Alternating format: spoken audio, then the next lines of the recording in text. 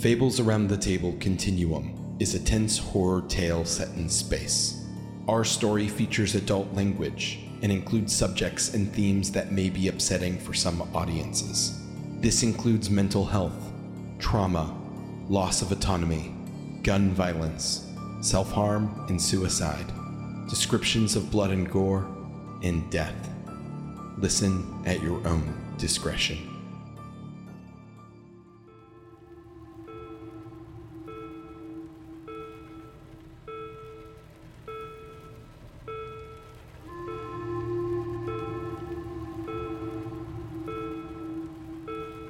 Vibes are off, Cutler says as he's pacing back and forth in this office, his mag boots snapping to the metal floor. Cutler is a tall, broad-shouldered guy. He's wearing a white tank top that is stained with grease and a flight suit that is the top half peeled down and tied around his waist. He's shaved bald on top but has a medium-length beard that is now gross and matted from repeated stays in the stasis pod, but still he refuses to shave it. Jack and B, you guys are sitting in the damp, dirty, and cluttered logistics office of 2 Palace Mining Station VPS 055. You, along with your ship's mechanic, Duncan Cutler, arrived to pick up a cargo of freshly extracted silicates set to be delivered to a refinery in orbit around Mars, where they will be used to create fiber optics, projection filaments, and hand terminal components. Strangely, however, that shipment was not ready when you arrived. You were hastily ushered to this office and told to sit tight until the logistics officer can come talk to you to sort out the issue. Cutler continues, "Roughnecks are nervous about something here." I mean, I don't think you're wrong, but this isn't the first time we've been to a shifty station. Not this kind of shifty. How do you mean? Like, everyone's jumpy for some reason. Do you see that maintenance tech we passed in here? Something's going down. You seem a little jumpy to me right now, Cutler. Look, I don't like people, all right? I didn't become a ship's mechanic because I liked social gatherings. Jack understands. Right, Jack? Yeah, I think you see Jack tapping his foot pretty obviously. Yeah, I don't really want to be around these people right now. I just want to get this and get out of here. It feels bad. It feels real bad. I don't disagree. What are we supposed to do? As you say that, B, you hear the intercom crackle. VPS 055 is in lockdown, effective immediately. Please return to your assigned habitation modules. Oh, son of a bitch. You think that means us too? Where are we supposed to go? Back to our fucking ship, I guess. Then let's go. You see a handful of workers run past the bulkhead just outside this office in the cargo bay. I think Jack pokes his head out. Yeah, you see a crowd of workers have begun gathering in the cargo bay, and you see they seem to be slowly and steadily getting riled up. And as you look, you see up on a U-shaped catwalk that overlooks the entire bay, CorpSec officers beginning to come out wearing their standard battle dress and armed with assault rifles. We demand answers! What the fuck is this? We need to get back. Let's go. Where are Vaughn, Morrison, and Cho? You see the crowd is beginning to get riled.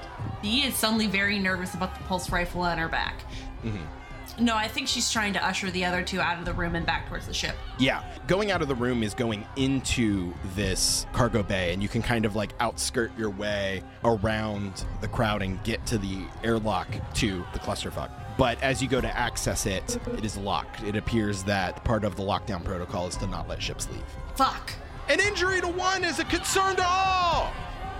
We decided! Your move! The crowd continues to yell, and you see CorpSec officers beginning to like come out now with riot gear. Bee looks at Jack a little helplessly. I think, yeah, Jack shoots her the, I don't fucking know, look. I think maybe we need to go find some cover. Dear God. You see more workers beginning to file out of the corridors and fill the space in the middle of the cargo area to the point where you'd have to like start cutting through the crowd to try and go anywhere else. Well, can we try and muscle our way through, I guess, to get back? To the logistics room? Yeah. Yeah, you try to start pushing your way through a little bit, and like you're overhearing muttering in the crowd, "There's no way. Not with all the work they did. We voted. We voted to unionize, and they just vanish? There's no way. Those Valkyrie bastards had to do something to them. At this point, do we work for Valkyrie? You don't. Okay. You work for a third-party shipping organization, Herma Botolf. Okay.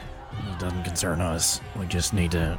We gotta go. We gotta... Yeah. If we can't get back on the ship, we gotta get somewhere secure and let whatever's about to happen just blow over.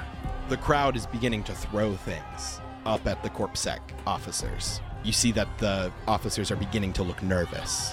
One of them pulls out a megaphone and says, You are in violation of your employee code of conduct. Please comply or be subject to immediate disciplinary action.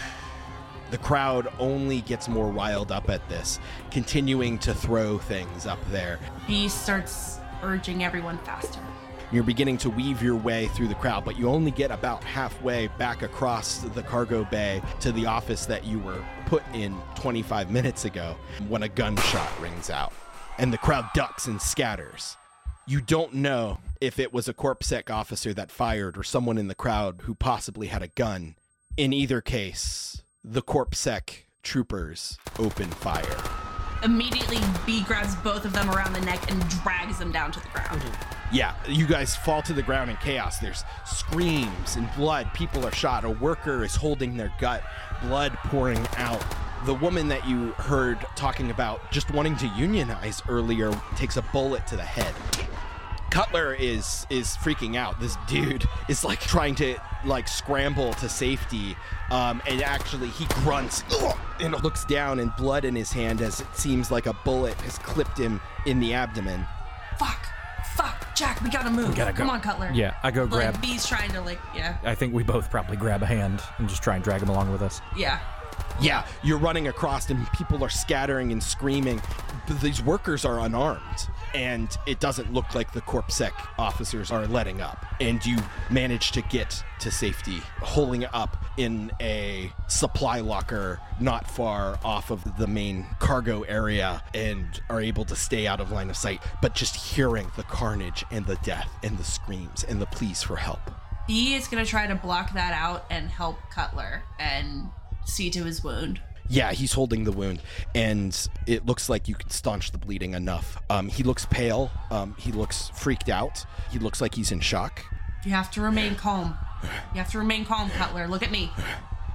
All right. It's gonna be okay. We're gonna get out of this. You just gotta lay low. You wait here until there's silence. Until a Valkyrie officer finds you and pulls you aside and gets everything sorted out, and you're allowed to go. Your reports are taken. Your information is taken. Cutler gets patched up. He's fine.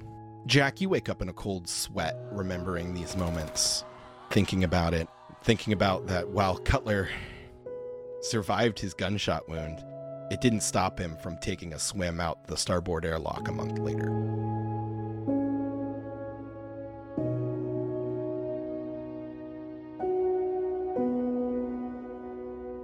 I need a sec. My heart is beating describing that. Yeah, no, that was really intense. Much like camping. Shut up! Shut your mouth! Gotta bring the tension back down.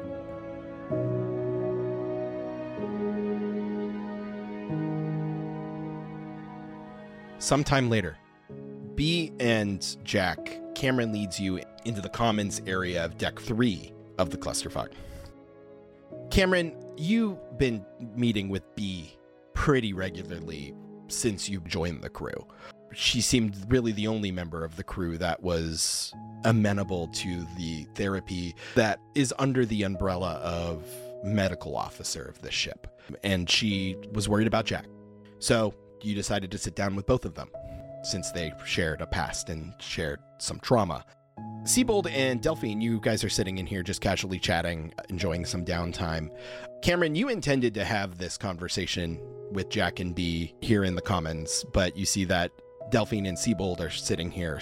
I think that I would probably, considering the subject material, I don't think that it's appropriate to have in front of others, so I think that Cameron would lead them somewhere else. Yeah, Delphine and Siebold, you see the three of them kind of come in and kind of glance around and then head out. I think Delphine will just like kind of look around at everybody and decide against saying something, although she looks like she wants to for a second. Siebold is completely engrossed.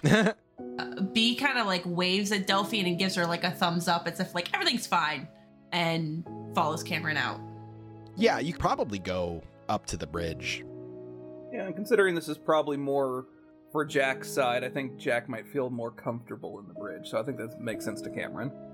Jack, you don't know really what this is about, but follow B and Cameron up to the bridge regardless.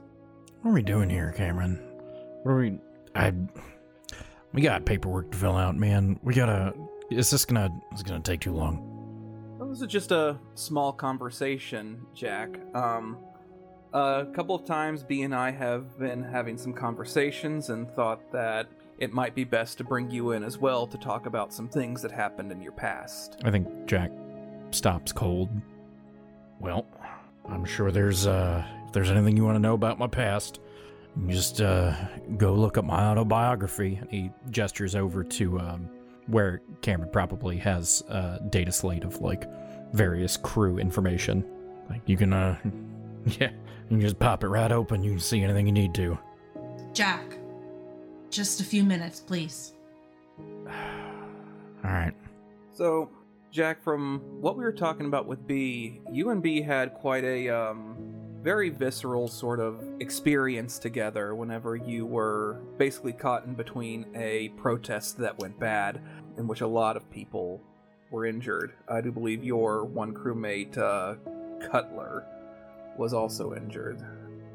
And all things considered, looking at your lovely autobiography, which is quite the page-turner, you do display a couple of signs that are a little bit concerning. A little bit of alcohol abuse, sometimes a confrontational behavior.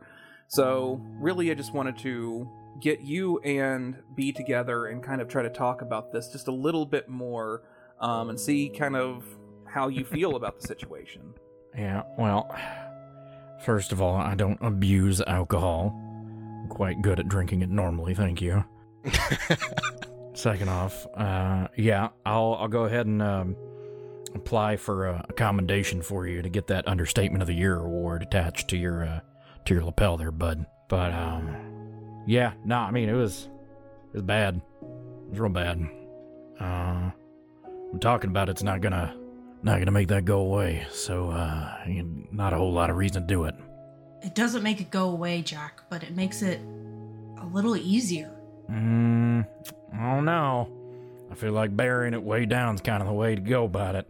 It was quite an experience. Even the most hardened people would feel a little shaken by that. I mean, I've been in the military too, so has B. We've had a lot of really bad experiences, so there's nothing to be ashamed about if there is a little bit of concerns or a little bit of anxiety that comes from a situation like that.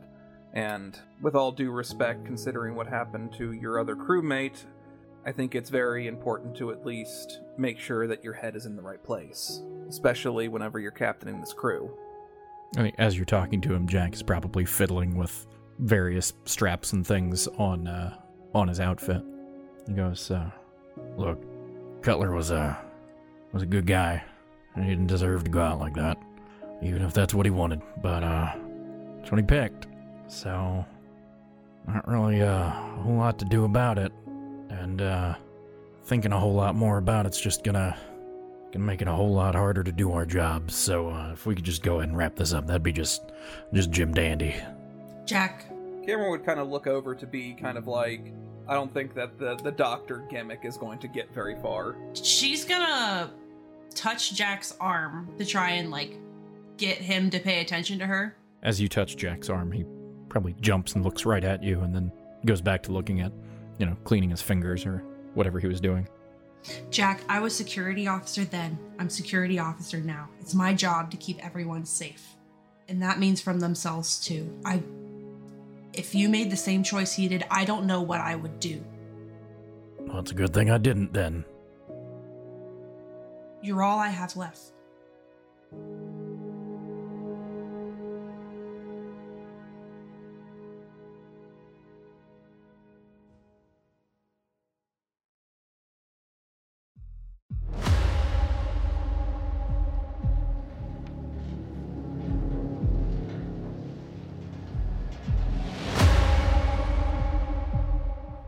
you guys have found yourselves in Module 5, StatSec and Medical.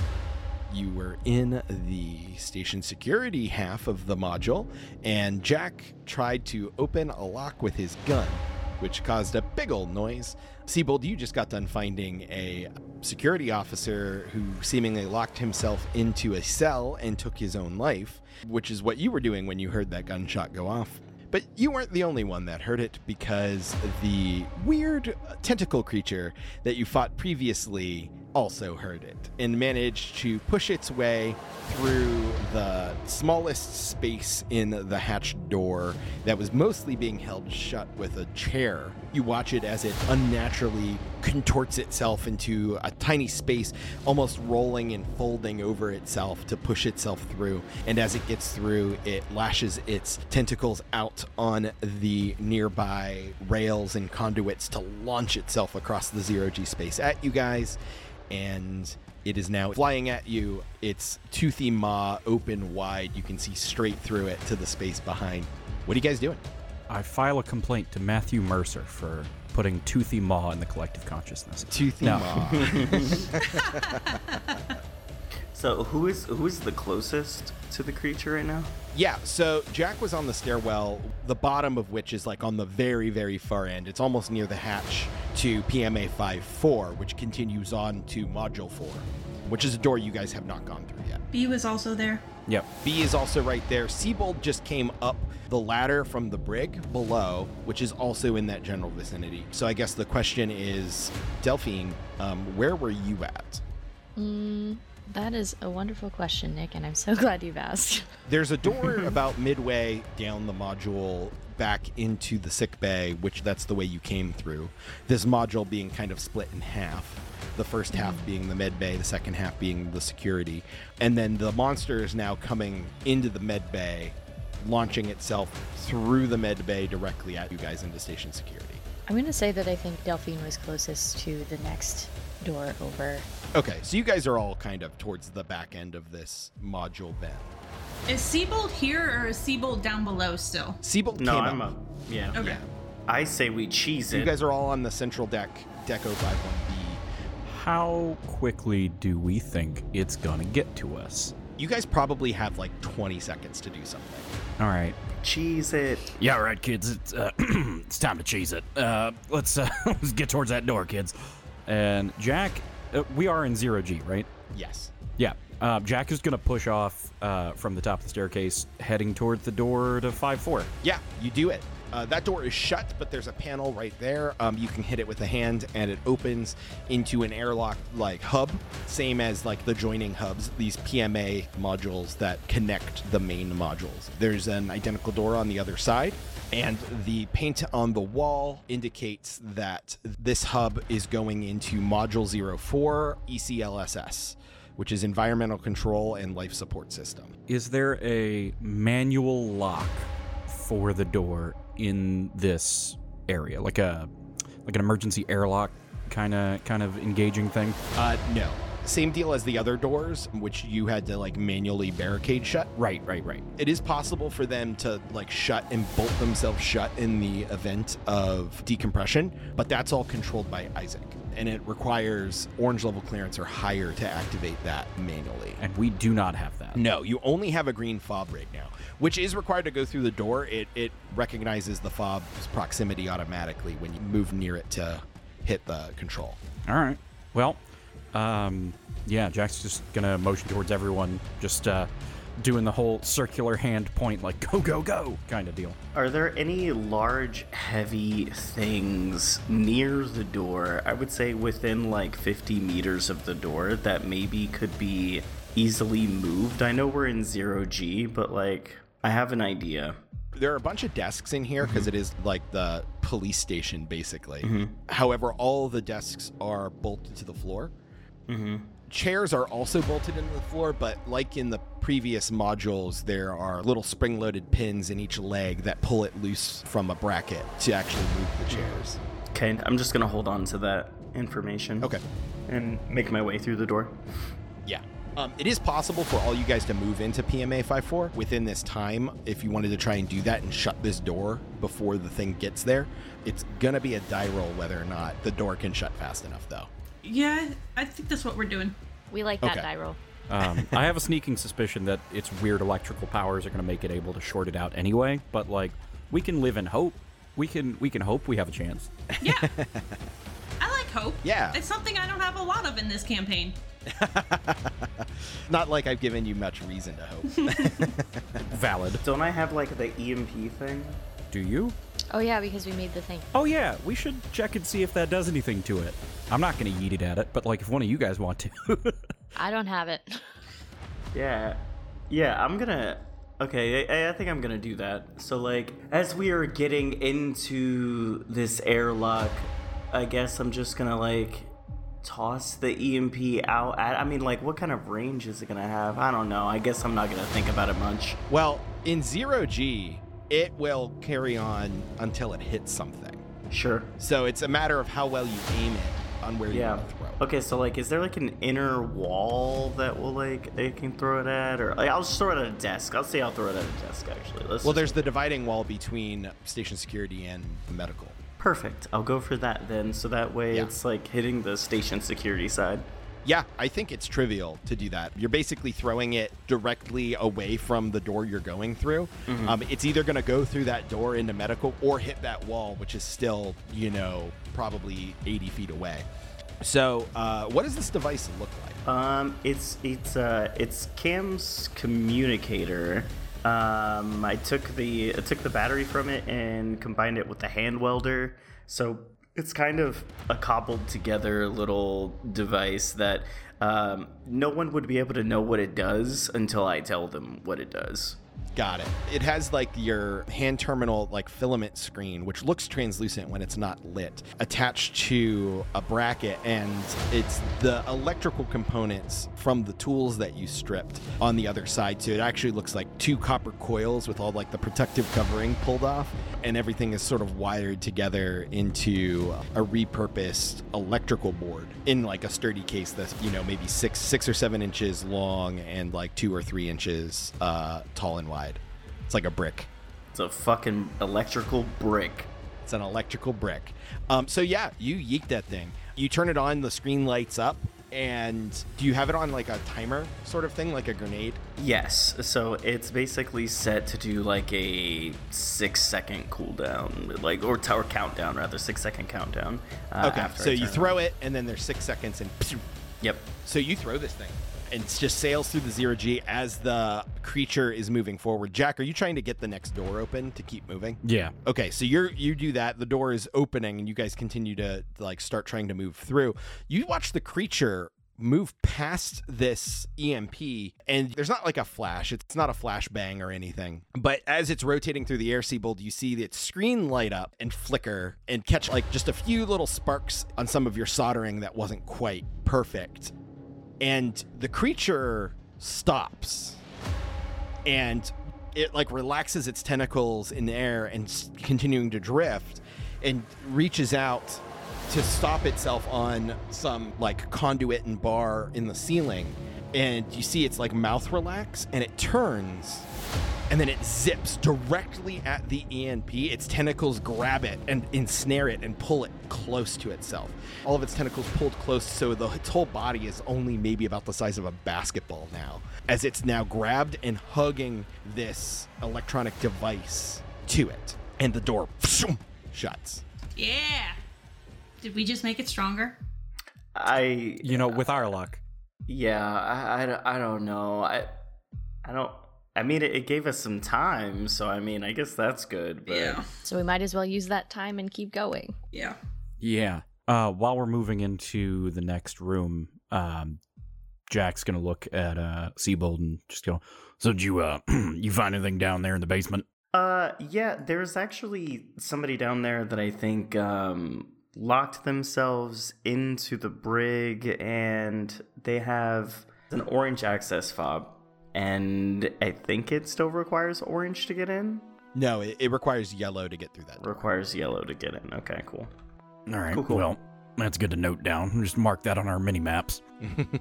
So, this room that you're in, well, first things first, are you taking any precautions to try and, like, secure this door behind you?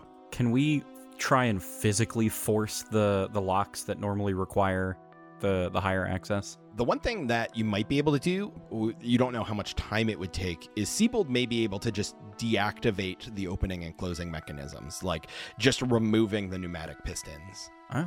Jack will propose that in character.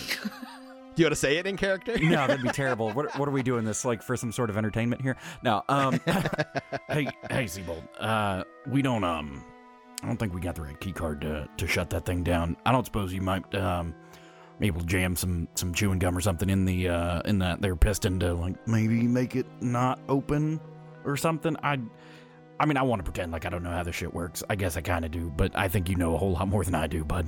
Yeah, I think I can probably do something here, and you'll just see Siebold kind of rummage through, like, some pockets and stuff that he's got, and yeah, he'll just try to find something to jam these pistons with.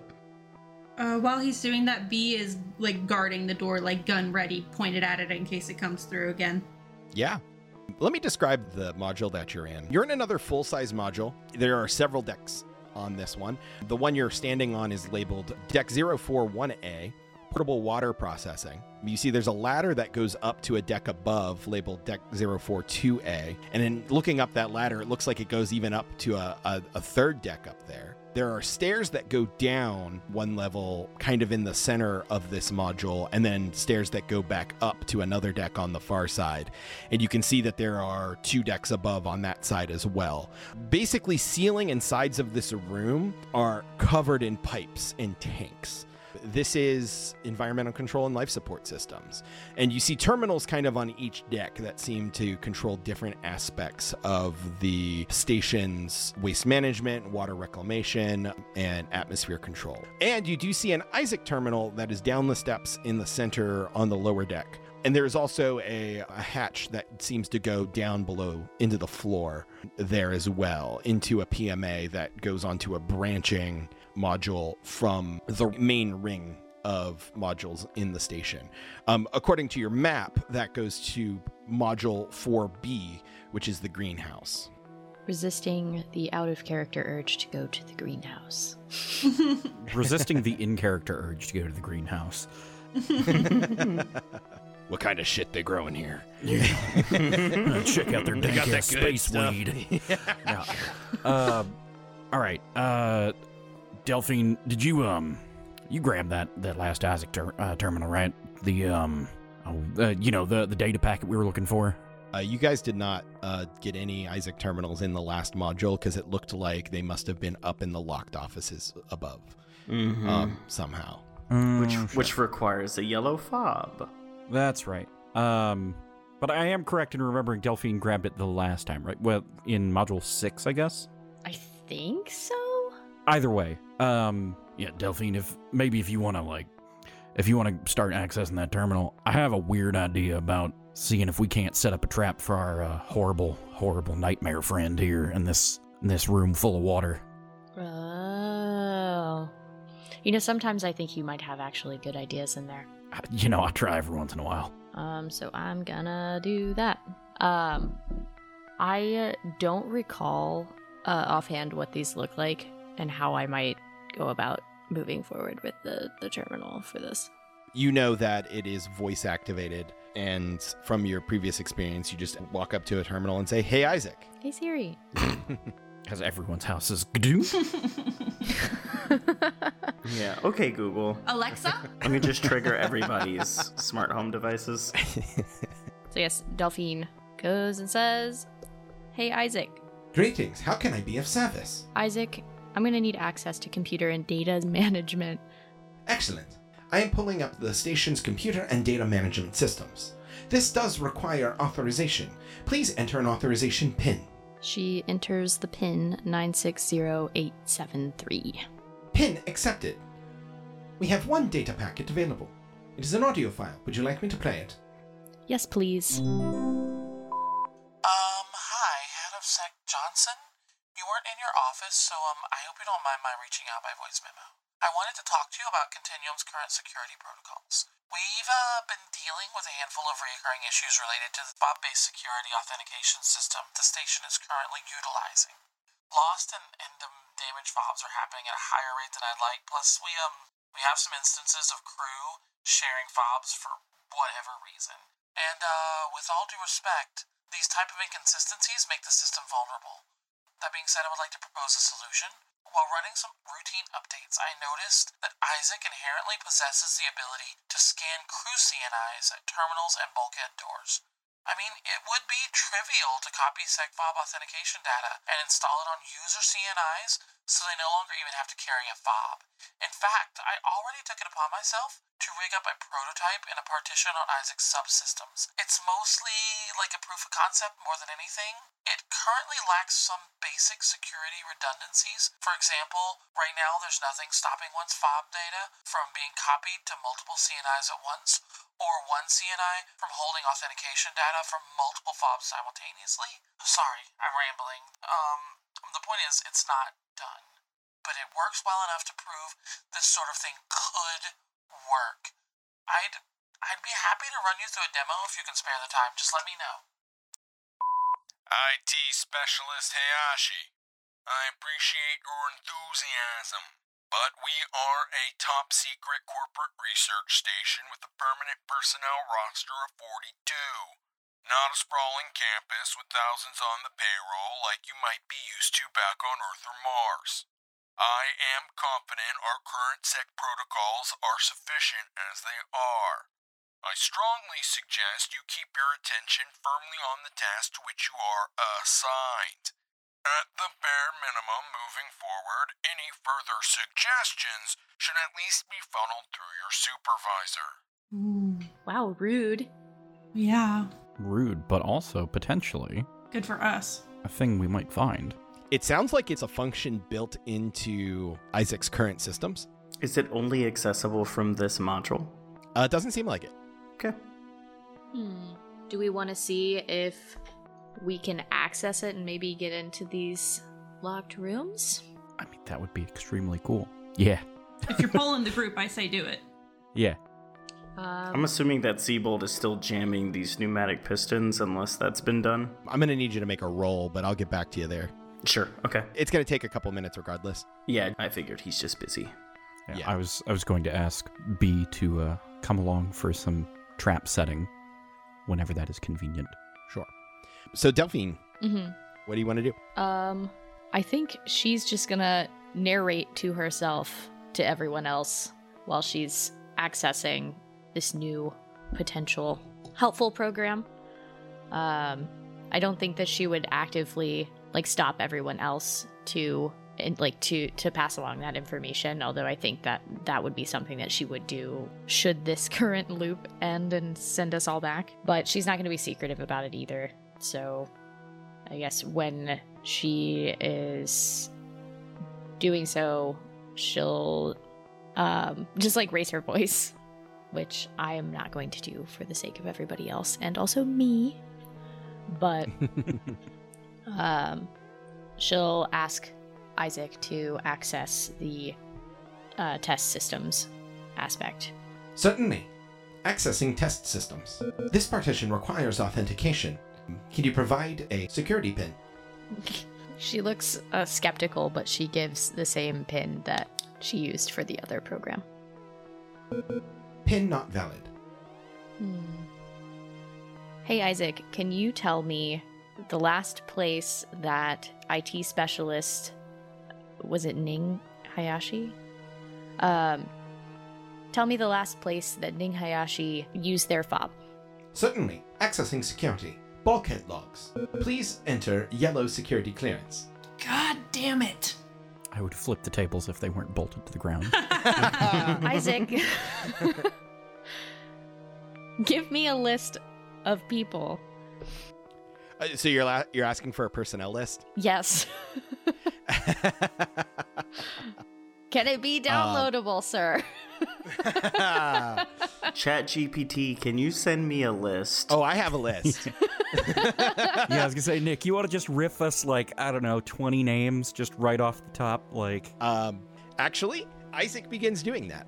Dr. Selena Volikova, Dr. Ross Galloway, Dr. Vanessa Conley, D. Kim, Dr. Navya Chandra, Dr. Edsel Schreiber, Dr. Luis Abanez, Mike Delacroix, Diana Shepard, Lawrence Johnson, Dr. Samantha Wall, Joseph Abram, CNP, Daria Aldis, Dr. Umar Krishnan, Gavin Price, Senta Nicastro, Vincent Davies, Akbar Noguera, Hassan Owens, Siobhan DeLang, Felicia English, Emmanuel Barros, Hannah Strickland, Dennis Holzer, Joel Klein, Ira Darnell, Ning Hayashi, Theron Huffman, Valeria Milton, Oren Ford, Amy Garrett, Bradley Alvarez, Tanya Reed, Zawadi Martin, Israel Fritz,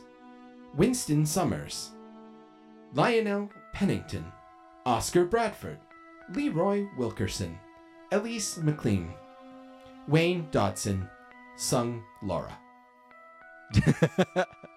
Was that your Patreon list? Jesus Christ. No, I already named the entire station personnel. Wow. And their jobs, and their gender and pronouns, and their security clearance. Impressive. I am not surprised, given that I knew you did that for Voidfarer before that was even started. Gavin Price, B kind of drops her guard a little bit and turns her head to look over at what Delphine's doing. Like, actually seems to be paying attention. Yeah, that is a name both B and Jack would recognize. Mm-hmm. I, Adam Seats, have forgotten. Why do we remember that? Valkyrie. Ah, right. He's your Valkyrie handler. Right. He owns my debt. Delphine will specify for yellow security clearance personnel's names. Yellow security clearance belongs to Joseph Abram CNP, Daria Aldis, Akbar Noguera, Siobhan DeLang, Amy Garrett, Bradley Alvarez, and Tanya Reed. Isaac, where is the closest yellow security level personnel member? Certainly. Accessing security. Bulkhead logs. Please enter yellow security clearance. Well, it was a thought, she says to no one in particular. You've now entered a feedback loop. The irony. So we have to find somebody with a yellow, at least, to access the security things to access this program, is what we've found out. I think at this point, Delphine will look up and be like, does anyone else want to talk to Isaac? I'm not really sure I can get any more out of it, besides that there could be a potential test system that'll get us the fob access, but we need yellow clearance to get it. Yeah, let's hop over to Siebold first. So, Siebold, you're trying to jam the door shut. Go ahead and make me a roll. You can use engineering, jerry-rigging, or anything along those lines that you think fits. Just let me know what you're doing. Let's go ahead and do engineering then. Yeah. That is... Oh, that's a 93 on the die, and I have a plus 20, so... Yeah. The tools you have doesn't look like they're fully gonna cut it for the heavy-duty nature of this bulkhead. Sure. You know exactly what you need back on the ship. Mm-hmm. You just didn't bring any of that with you. Yep. But it does take you a handful of minutes to, like, have a go at it, but you're not really making any progress. Mm-hmm. B, you were just standing guard. I'm trying to provide cover to Siebold should the monster get through, because I imagine he's right by the fucking door. Yeah, he is. Okay, so you're standing over his shoulder. You're with your gun raised just in case. Jack, what are you doing? Jack would like to peruse the room to see... Actually, here, let me walk you through my thought process, and you tell me maybe if I see anything that might help, or what I might need to do to find something. Sure.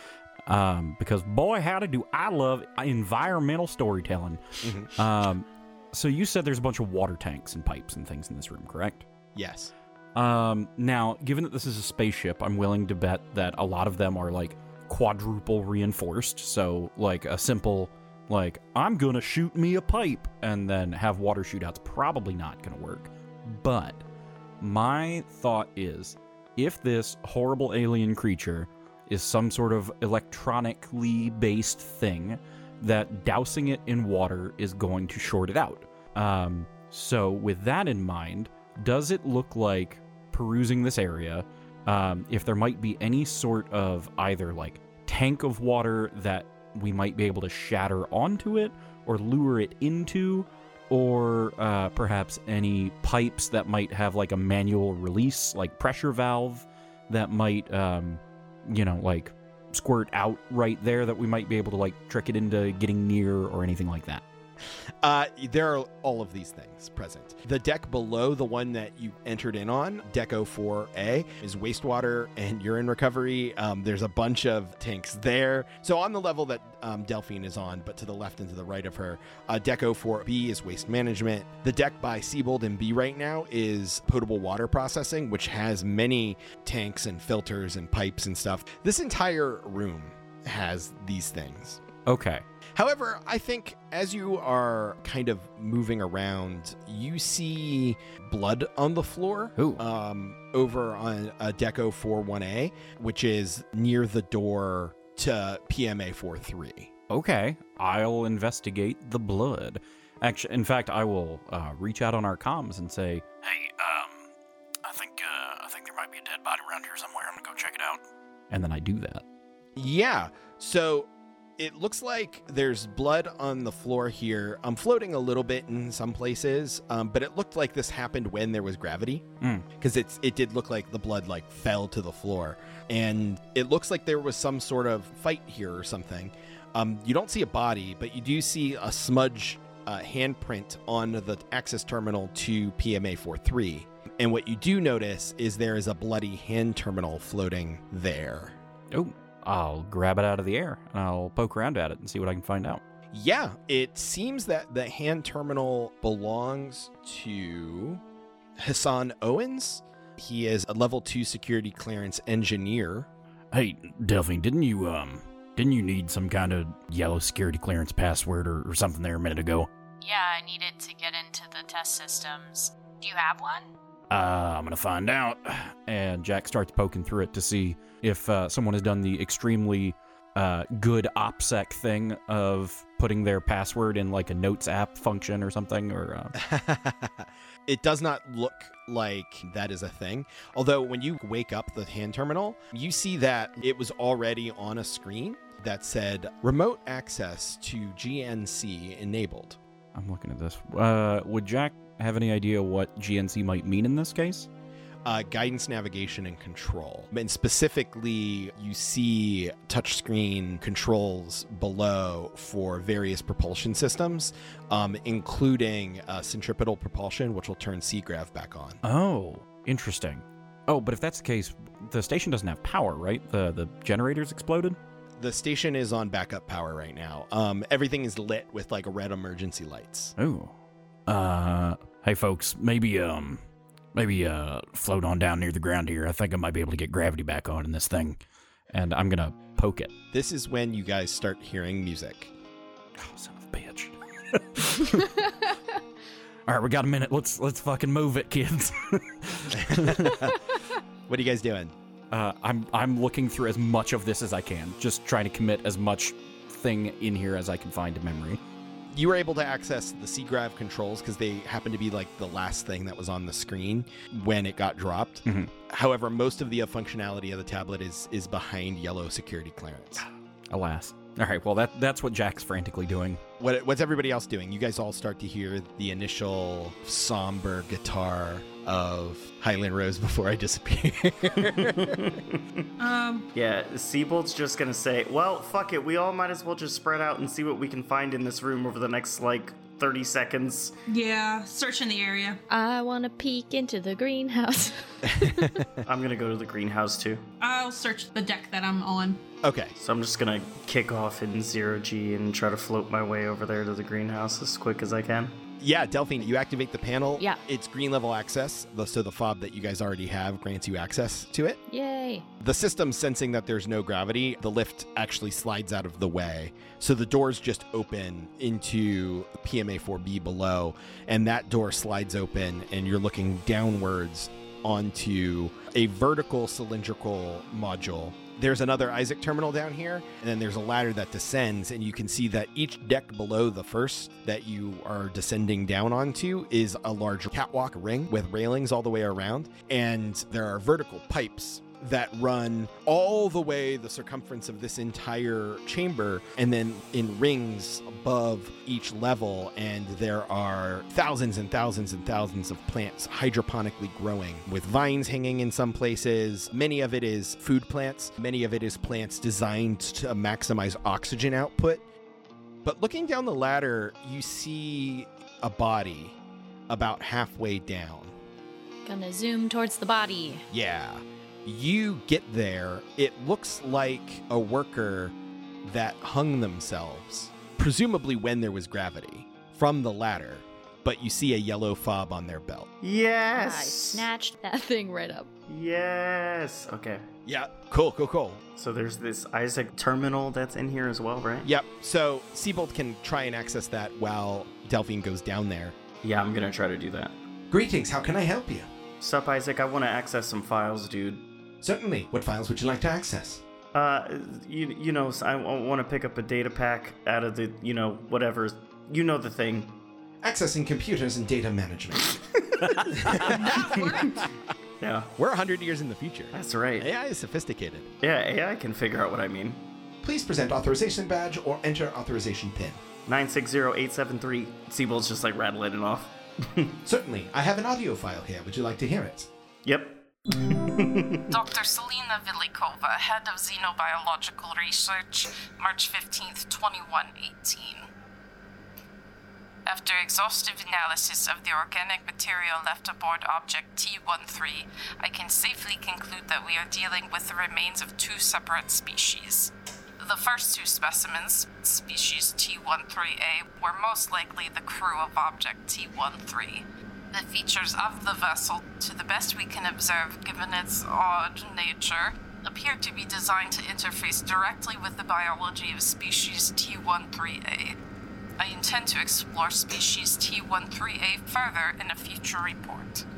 The remaining 4 specimens are species T13B. These individuals share no meaningful similarities to species T13A. The species is a 12-limbed, soft-bodied, mollusk-like creature.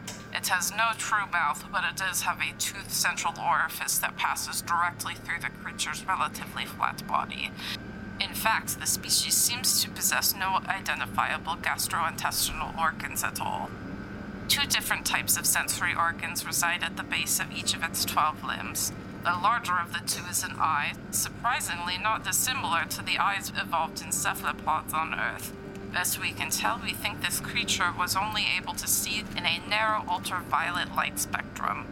The smaller sensory organ below the eye is most likely an incredibly powerful electroreceptor, a node of densely clustered organs that resemble ampullae of Lorenzini. Based on the density and configuration of these nodes, it is most likely the creatures could detect the slightest variations in electromagnetic fields over a great distance. Given these observations thus far, my current hypothesis is that species T13B hunted and fed on electromagnetic radiation for sustenance. I am currently developing experiments to test this hypothesis. Delphine, you're trying to make your way back up?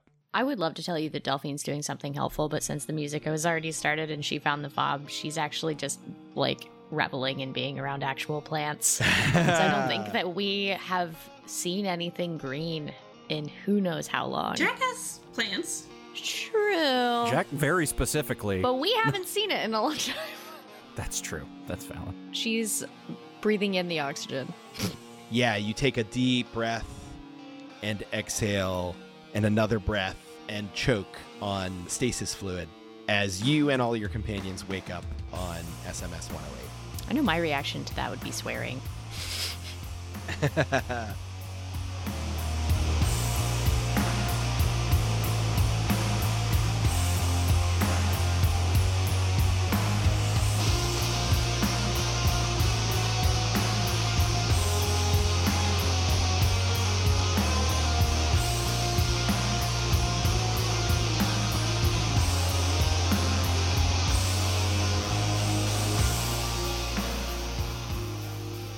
Hey everyone, Nick Urasiva here, your warden of this season of Fables Around the Table, Continuum, playing Mothership by Tuesday Night Games.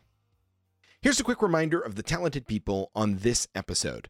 Caitlin Camp plays Delphine. She's a Fables veteran, having appeared on seasons Lost, Candlelight, and Greetings from Hell. She was also a guest on Tales of the Voidfarer. Roger Page is Siebold. He is also a Fables veteran, having appeared on seasons Tainted Love, Lost, and Greetings from Hell. Additionally, Roger plays Remix on our mass podcast Cape Chronicles. He guested on Tales of the Voidfarer as well, and he's a streamer. Catch his streams at twitch.tv/Mr. Roger. That's MISTERRODGER. Andy, aka Bam Crash Kapow, plays B. She's a variety streamer, and you can catch her streams at twitch.tv/Bam Crash Kapow. Adam Seats plays Jack. They are the co-author of any award-winning D&D 5e adventure One Night Strahd. One Night Strahd is currently available for purchase on DM's Guild. Tanner Bivens once again returns to play Cameron in the flashback you heard at the top of the episode. Once again, shout out to Anna Matthews for voicing the ship's AI, Ava. Anna has also recorded voiceover previously for Fables Around the Table, Tiffany. The enterprising IT specialist Ning Hayashi was voiced by Maeve Fox. Maeve is the creator of Foxtail Games. Foxtail Games is a TTRPG anthology podcast currently in its second season, running the action monster hunting game Slayers, featuring Fables Around the Table veteran Cliff. Find the show on your favorite podcatcher and at Foxtail Games Pod on Twitter and Facebook. Fiona L.F. Kelly is back, this time as the voice of Dr. Selena Velikova. Thank you, Fiona, for humoring me as I asked you to say a bunch of science words, all in a Russian accent. Fiona is the executive producer and showrunner of Fables Around the Table. She has GM'd and played in many Fables seasons, and she plays Falcon Girl on Cape Chronicles and Ravnus on Tales of the Voidfarer. Lastly, as I said at the top, I am Nick Urasiva, your humble warden. I am the GM of Tales of the Voidfarer, our Emmy-nominated D&D 5e Spelljammer podcast. I've also been on Fables Seasons Curse, Lost, Super, and I play Quasi-Raptor on Cape Chronicles. Special thanks to the band Highland Rose for use of their song Before I Disappear off the EP Dark Times. If you like this show and all the other content we create here at Project Derailed, consider becoming a patron at patreon.com/Project Derailed. And also join us on the Project Derailed Discord at projectderailed.com/Discord. And be sure to follow us on social media, now including Threads, at Table Fables Podcast.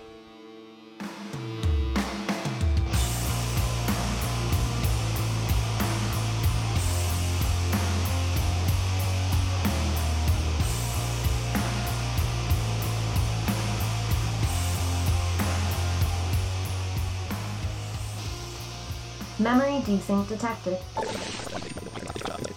Downlink complete. Good morning, crew. It is 0214 Earth Standard Time on October 7th, 2133, at a solar orbit of positioning error.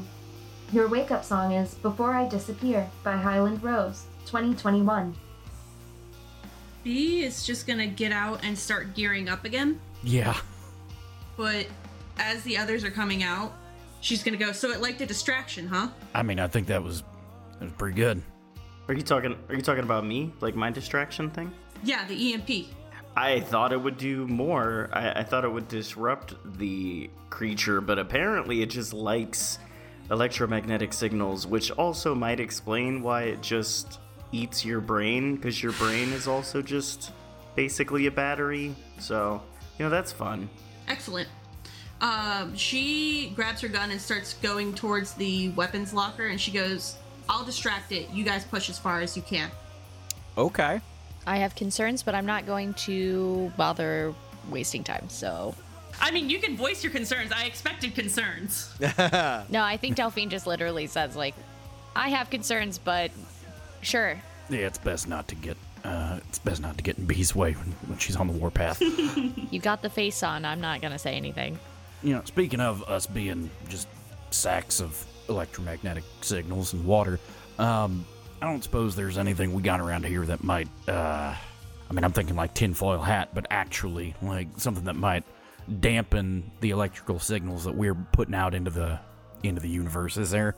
Jack asks to everyone, but also kind of looking at Siebold.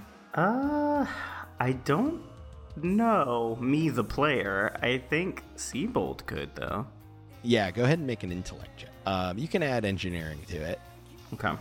Or engineering modifying your target, I guess, is what's actually happening. Oh my gosh. The stat is what the check is? Is that right? Yeah, so you're trying to roll below your stat, but using engineering adds to that threshold to give you a better chance. Yeah. This is so funny. Like, I rolled a 49 on the die. My stat is 48. Oh, so close. I'm adding engineering to it, so I mean, like, it brings it below it. Okay. So with engineering, yeah. You know. Yeah, but I'm like, that's so funny. Yeah. It's like, it's literally one.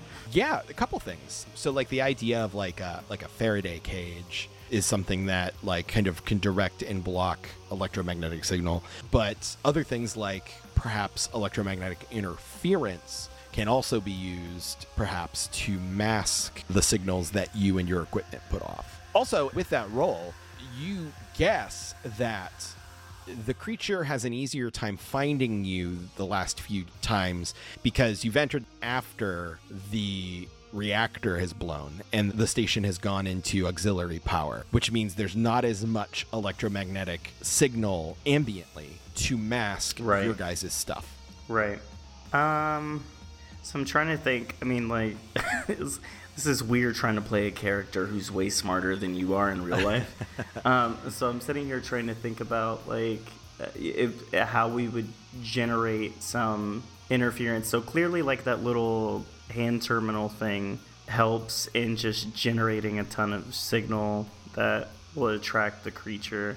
But of course, I mean, it'll just, like, kill it and then eat it, and then it's gone. So I mean, and that took, what, 15, 20 minutes for me to make that. So, I mean, that's probably, like, our best bet if I don't make, like, a Faraday cage or some shit, which wouldn't ultimately be that helpful because we need to move.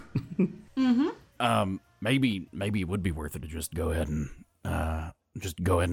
get as far as we can on the ship. If B's gonna go monster hunting, then might as well make as much use of the time as we can. Yeah, probably. Would you guys like me to kind of sum up some of the possible objectives here for you? That'd be great. Please. Yeah. So, you discovered a handful of things on the last loop, but we're not really able to act a whole lot on them. So you know that there is a hand terminal located in Module 4 that can return gravity to the station. You do also know that there's a yellow key fob in the greenhouse. With a yellow key fob, you can actually encode the security clearance to your embedded chips, so you no longer need to collect key fobs you've already collected on past loops. Because your stasis pods, the memory desync, backs up your CNI data. Oh, shit. So if you can collect a fob and sync it to your CNI, it'll remember that security clearance across loops. So we've gone from rogue to rogue-like exploration game. I understand. Yes. So you will still need to find new security fobs to increase your security level, but once you find one, you don't need to find it again on future loops if you take the time to sync it to your CNI. Is that something that we can broadcast out to everyone? Like, for example, if B is in one module and the rest of us are in another one, is that something where we can just blast it out to everyone's CNIs? Or do we all have to physically be present when we're uploading a new file? That is a great question. I think natively you need to be physically present, but you might be able to jerry-rig something either with Ava or Isaac to network your CNIs together. That would be neat. You may have to do that through Isaac, though, because like if you're all on the station, he would have like access to everybody. And once you leave the ship, Ava's ability to do anything with you diminishes. True. Although, I guess theoretically, if like one of us got one of the key fobs on one run, then like the next time we were all together on the ship with Isaac, we could just synchronize it across all of us. Yes, that would also be possible. Okay. Well, that's fucking rad, to use the technical term. Yeah, I'm trying to give you the That helped a lot, Metroidvania thank you. keys to make things easier to navigate.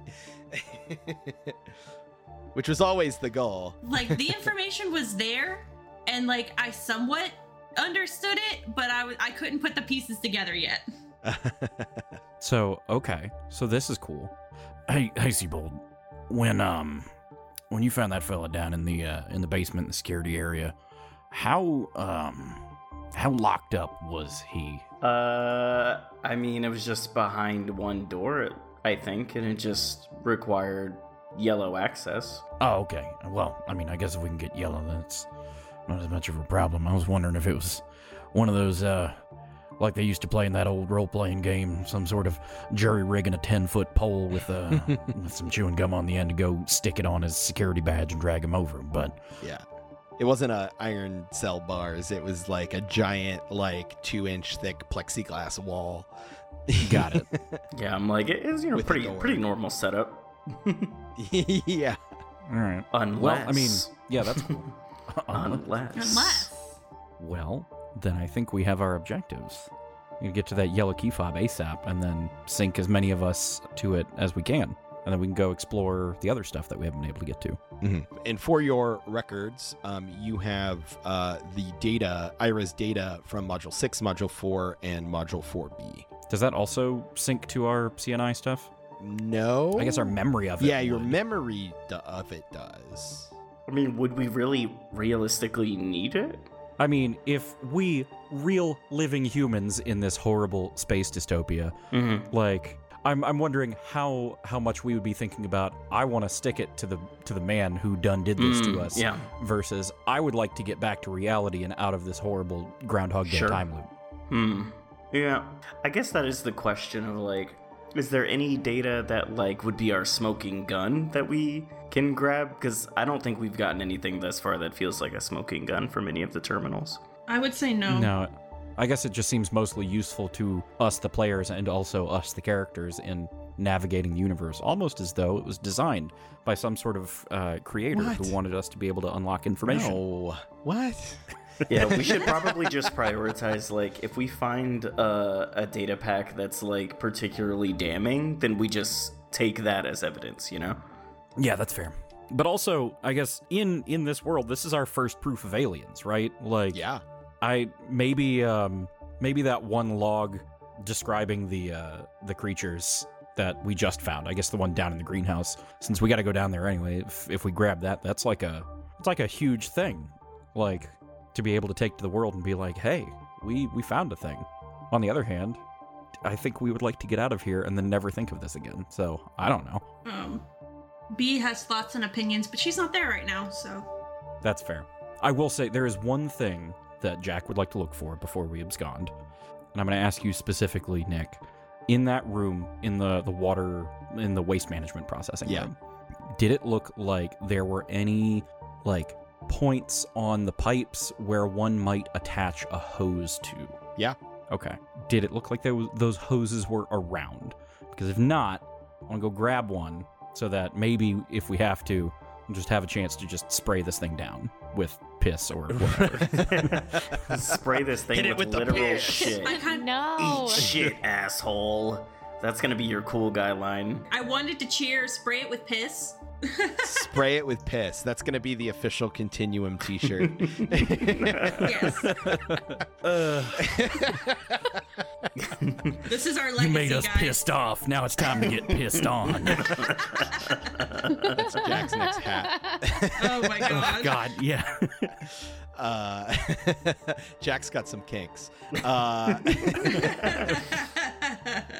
Yeah, no, there was plenty of hosing and such in that module. It seems like everything that would be required to, like, set up, like, bypasses and stuff like that for the various, plumbing, water, and atmosphere systems. Cool. Then, yeah, I guess just standard quick action movie gear up sequence, and then Jack is running towards the door to get in there. Yeah.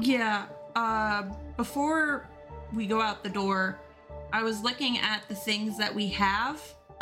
Specifically, I want to take 2 flare guns, a tranq pistol, and the combat shotgun.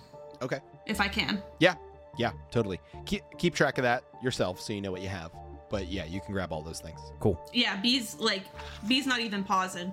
Does the laser cutter go through doors? Yes, but it would take time. Does it go through aliens? Yes, but it would take time. No. Yeah, it would. It might not be the most practical weapon, but yeah. If it cuts fucking like steel and, carbon fiber, sci-fi polymer bullshit, then sure. Yeah, it'll probably cut aliens. So the hand welder does too, though, right? Because the laser cutter's like a two-hand thing? Well, the welder is for uncutting things, specifically. The cutter's for cutting. The welder is It for literally says can cut through airlock doors. Oh, does it? Under hand welder. It does say that. Then I will believe the system. Yeah. Like, sir, if it's codified this. by the book, then I will go by It's what like, the book look, says.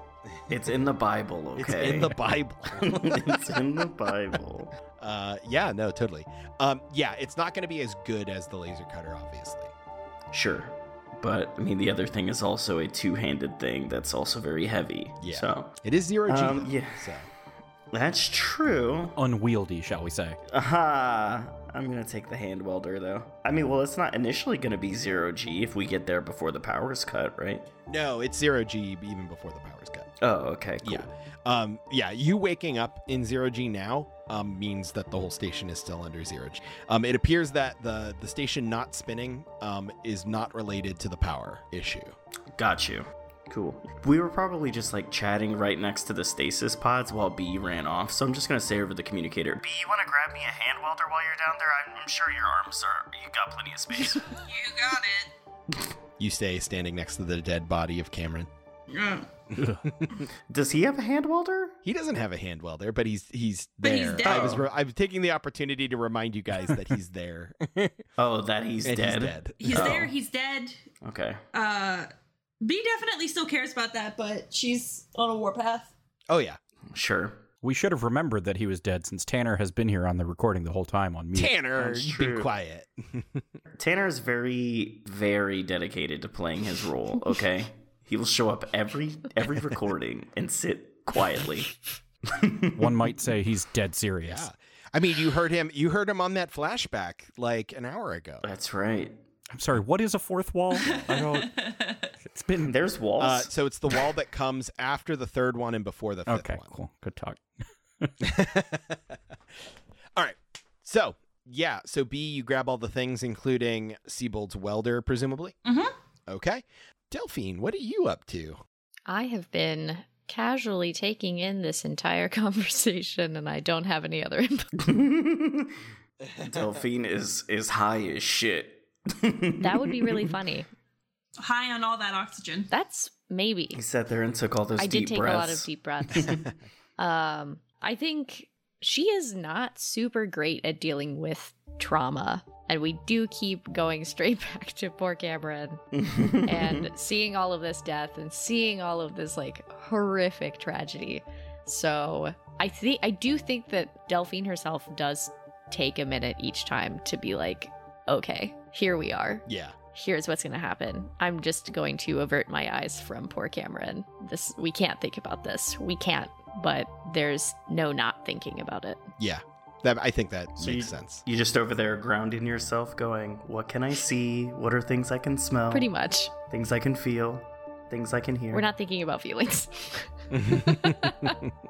Physically feel, but yes. Any of us that make it out of here alive are going to make a therapist just so rich. Oh, yeah. Bump up the tax bracket. For sure. All right. What's the plan? B is probably going to head out first. She's going to grab Jack and pull him aside.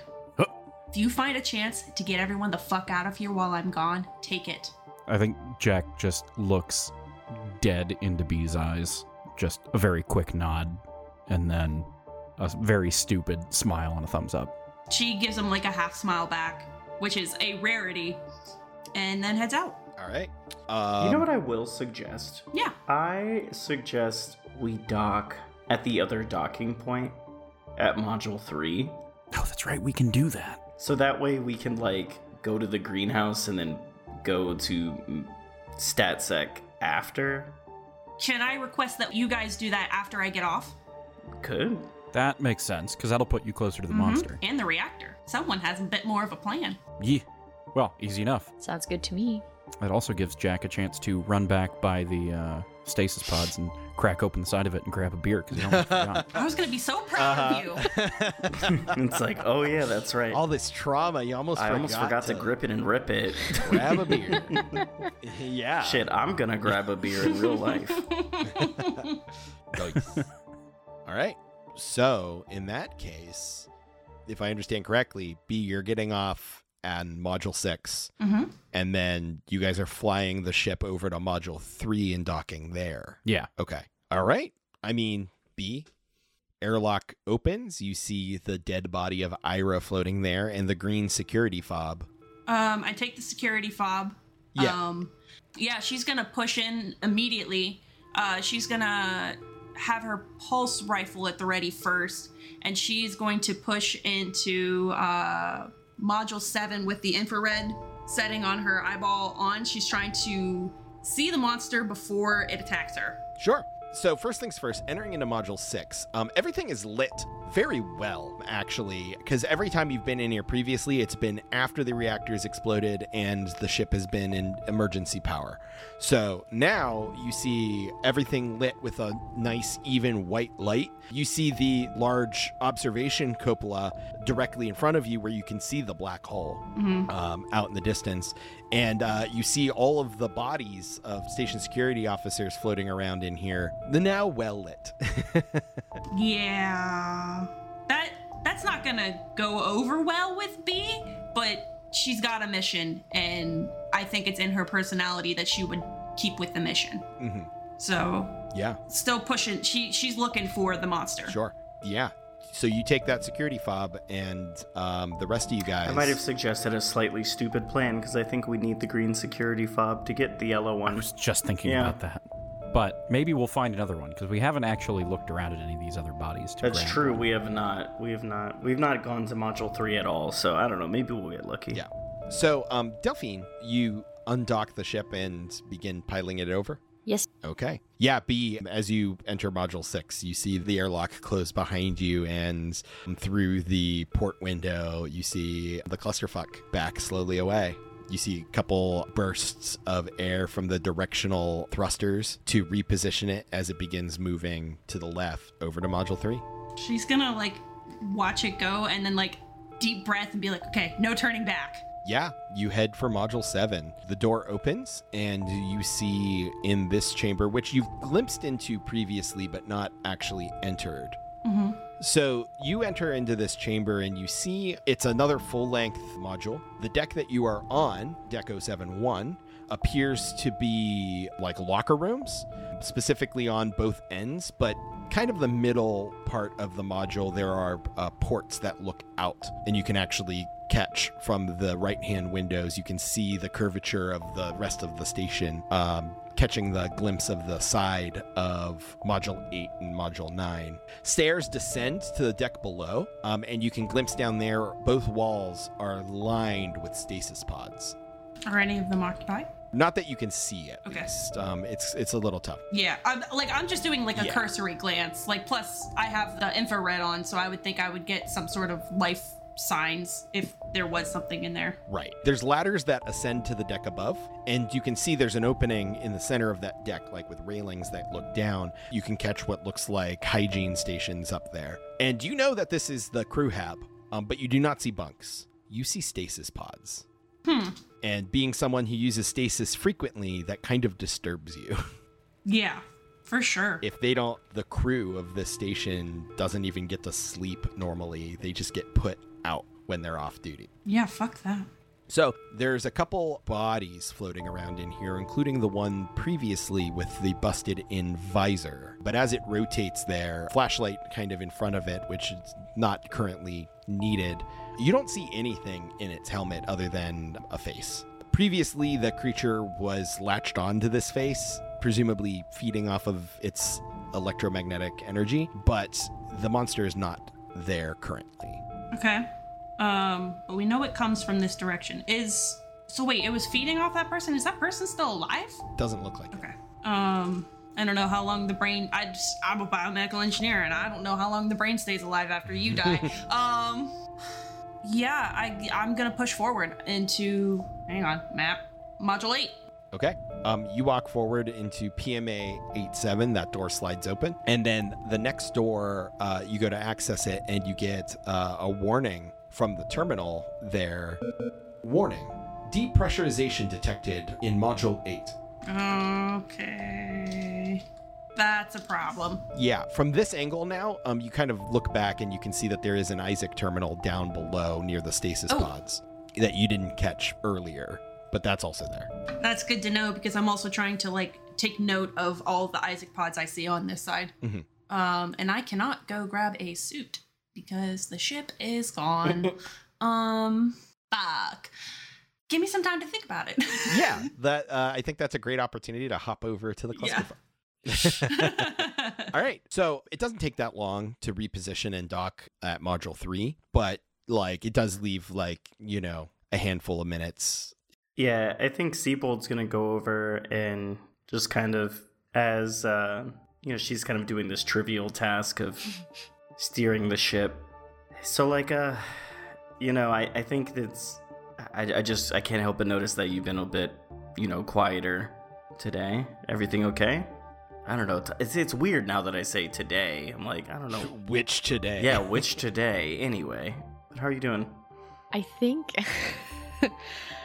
Delphine would kind of give him a side eye, but then look back at what she's doing and just kind of huff about it and just be like, I don't understand why you think that I shouldn't be upset about all of this, but I don't know. Everything's great, Siebold. Everything's fine. I mean, I'm not loving this. Do you think I'm loving this? I don't think anyone is, but I don't know. I don't think there's much to say about it because we're all going to be upset about it, so we might as well just not talk about it and move on. All right. I mean, I'll leave you alone if you want me to, but I just want you to know I'm here for you. And Siebold will touch her shoulder. I think for the splittest of seconds, she leans into the touch, and then the rest of that second, she pulls away. Siebold is so there's a chance internally. Meanwhile, Delphine's just physical contact. I think Jack sees this happen and maybe to himself, he's like, that's right. You just got to bury it way down there. Just never feel those emotions. You just got to push them out. And takes another sip of his beer. Watching a master at work. Delphine's learned a lot from me, I think. I've been a good influence. He's just over there I'm so proud of myself. I'm doing great. Look at that. You just take all your shit and bury it deep down inside of yourself. Delphine studiously being I don't have anything in common with Jack. Why would you say anything about that? I think if Delphine were to, out of the corner of her eye, look over at Jack would just be doing the gently inclining the beer bottle as a cheers over to her for how she handles that. But yeah, otherwise, I think Jack's probably just checking out, making sure guns loaded, all that fun stuff. Sure. Yeah. And you guys eventually work your way around and dock at module 3. Well, I guess Jack will get up first. All right, let's see. The map we got, I think, says this is the multi-purpose logistics module, which Siebold, it sounds like it's probably something for you. God knows. But I guess let's be safe. We don't know if anybody's alive out there, although I have a strong suspicion that they are not. And Jack sighs and goes to the airlock. Yeah. You guys go, open the airlock, and much the same way as the last dock, this airlock enters up through the floor of the module. Everything's still 0G, and you enter into module 3. It's another like fatter module, like the Crew Commons module, allowing there to be more spacious decks. And you can see why this one is, because it appears to be like the cargo module. Like this is where supply shipments are coming in, being processed and moved. You can see that up onto the center deck, Deck 031 is general storage, and you see that there's another airlock that goes out to the ESP, the external storage platform. So that's like any tools, equipment, or supplies that do not need atmosphere to be stored are stored out on this like giant rack armature on the outside of the station that can be accessed through that airlock. Now, you see down on the first deck, the lowest deck, Deck 030, is the heavy storage. That's where the biggest, largest bulk cargo is. You see that there is a exoloader here, which is not like the alien's suit version. It is... I don't want it. Not at all. No, it's nothing like that. I don't want it if it's not like that. It actually seems to be like it's designed to be able to move heavy things both in zero-G and when gravity is on. And it basically kind of looks like an oversized Roomba with gigantic like clampers. And it looks like it's at least partially autonomous, but you've seen these things before in your work as space truckers, basically. They basically can sync to a hand terminal and be remote controlled. Nick. And then you can see from the labeled, like, you know, paint on the walls and stuff, the highest deck is Deck 062, which is light storage. You can see a heavy tools chest on 030, and then a general tools chest on 031, and an Isaac terminal on 031. Nick, before we go any further, I have to ask you, does this mean there is a chance that we may in fact have Dr. Stabby the Roomba? Yes! What you do with the exoloader is up to you. Oh, you bet it is. No, anyway, hey, Seabold, you want to maybe just keep an eye out and check and see if there's anything useful in that heavy storage there, just in case we gotta have something weird. And I guess it maybe if one of you wants to, I guess Delphine, maybe if you want to hit the Isaac module, I'll start checking out our way back in module 4. See if we can start getting towards that yellow key card. Yeah, and we might need to keep an eye out for a green fob. Oh shit. Yeah. I realized just after we pulled off the airlock that maybe I should have just asked for that, but you know, sometimes my brain moves too fast, you know? Yeah. no, that's fair. Like Jack does the whole like wipes hand down face, like, or I guess would if, because we're in exosuits at the moment, aren't we, or are we? It's up to you if you want to be in exosuit. You didn't wake up in exosuits. Okay. But you could have put one on if you'd like. Yeah, I think Jack probably did, and just like goes to do the hand wipe down the face, and then realizes he's got a thing on. All right, well, yeah.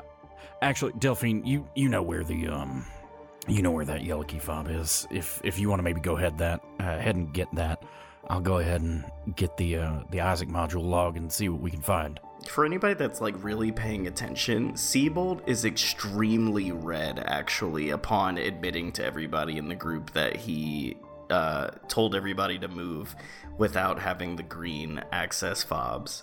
So if you're particularly paying attention, you will see that he is very red in the face and very nervous about that. And he is very glad to also have an opportunity to run away from everybody. Yeah. I don't think Jack notices at all. That tracks.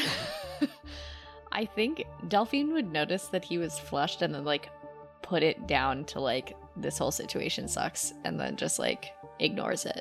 And she'll like throw a salute at Jack and just start heading towards the greenhouse. Yeah.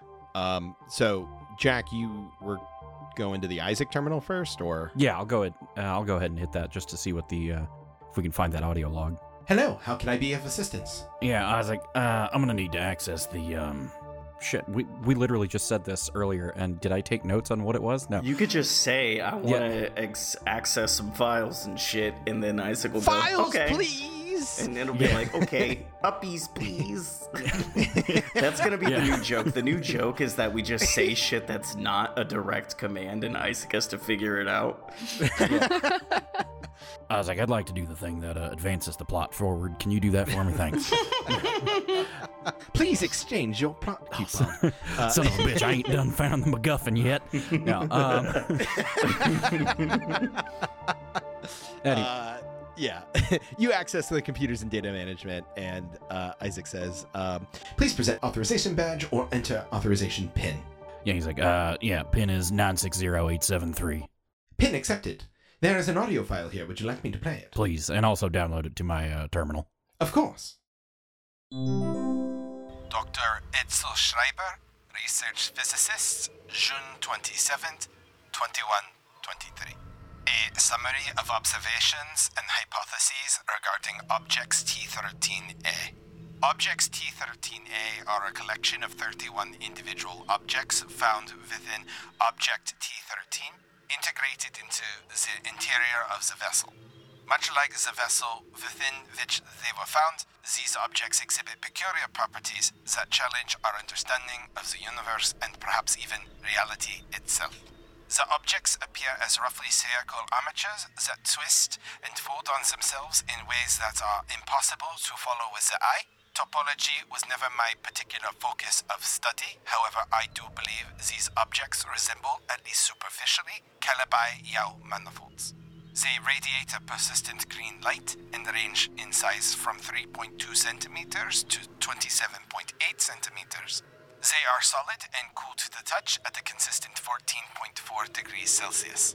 Spectrometer readings measure its wavelength at 550 nanometers, which confirms its green hue at a low bandwidth, implying these solid structures seem to somehow be made of pure laser light.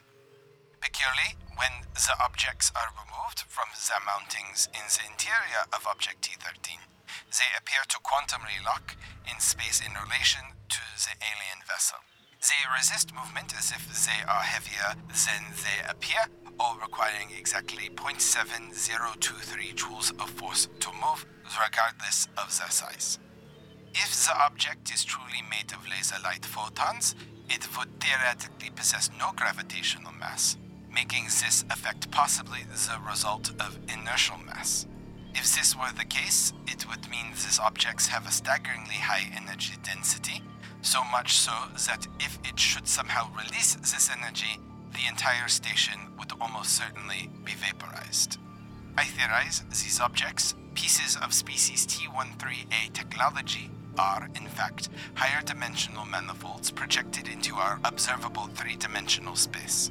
These objects may in fact be identical, but their apparent variations in size and shape may instead be the result of differences in the way they intersect with 3D space.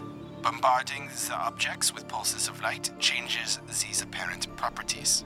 I hypothesize that Object T13 was controlled through these objects, each instance of Object T13A corresponding to the vessel's various subsystems. Excitedly, it appears that the manipulation of individual Object T13A22 results in fluctuations in the properties of TN1343. The instance of Object T13A must somehow be entangled with the micro-black hole. This is perhaps the key to the ship's faster-than-light capabilities. I think Jack sits there for a second listening to it. And then again tries to do the hand at the bridge of the nose, looking up into the sky, forgets he has the exosuit on, smacks the suit. And he's like, this is the most cockamamie sci-fi bullshit I've heard in my life. And if I was not looking at it directly, I would think this was some sort of story. Good word choice. Yeah, Jack will go over the comms. Just says, keep an eye out for anything that's weird and glowing green. Something that looks like it obviously shouldn't be real or defies all. What did he say? Defies all expectations of logic of our reality or something. You'll know it when you see it. it's something weird that I think is maybe why there's a black hole here. I'll share you the log from this terminal if y'all want to listen to it.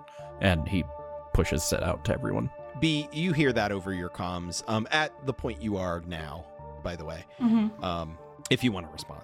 Nope. Okay. We'll come back to you in a second. Delphine and Siebold.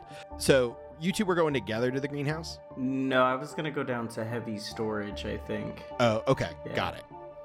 Delphine, you get to PMA-43 to go into Module 4, and you hear, Green clearance required. Please present a green security fob. Isaac, what if I lost my security fob? No worries. You will simply have to create a ticket with Head of Security, Lawrence Johnson. Shall I make an appointment for you? You know what? Sure. Yeah, when are they available, Isaac? Certainly. His next available appointment appears to be tomorrow at 9:30 a.m. Thanks. Pencil me in, Isaac. 9:30 a.m. Got it. I've added it to his calendar, but I apologize. My biometric ID systems are not picking up an identification signal. Do you mind providing your name? It's Delphine. Thank you, Delphine. You now have an appointment with Head of Security, Lawrence Johnson, tomorrow at 9:30 a.m. This is great. Isaac, would you mind letting me through this door in the meantime, since I don't have a working fob? Certainly. Please present a green security fob. God damn it. I both like love and hate Isaac, and I think that's valid. Yeah. Delphine's gonna kick the door and then come back. yeah. Yeah. Yeah.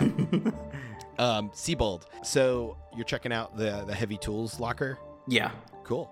Yeah, you know what? It contains every piece of like heavy repair type equipment and machinery you can think of. Sure. Okay. So there is a laser cutter here. It's actually the slightly newer model of the same brand that you have back on the ship. Of course. There's actually 2 laser cutters, in fact, and many other tools. So, but like everything you would need to repair the exoloader, things to make repairs to the station. Sure. There's, heavy equipment for moving this cargo and fastening it out to the external storage platform. Like basically all of that stuff. And much of this probably could be retrofitted as weapons in a pinch. Sure. Okay, do I realistically think that the exoloader would be faster than trying to laser cut through the door? The exoloader doesn't have a means of cutting. It's designed for like lifting and moving big, massive things. Sure. It doesn't yet. What's better than knife Roomba? Laser cutter Just exoloader. give the Roomba a laser cutter. How can this go wrong? It can't. It can't. It literally can't. Yeah. I mean, I could just do that.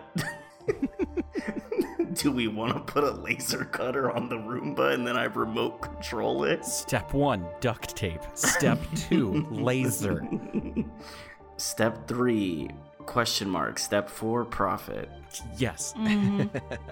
Okay. So after you guys all do that, Delphine, I imagine you come back to the others and saying the door won't door. Yep, I'm stomping in 0 Gs. It's fine. Stomping in 0 G.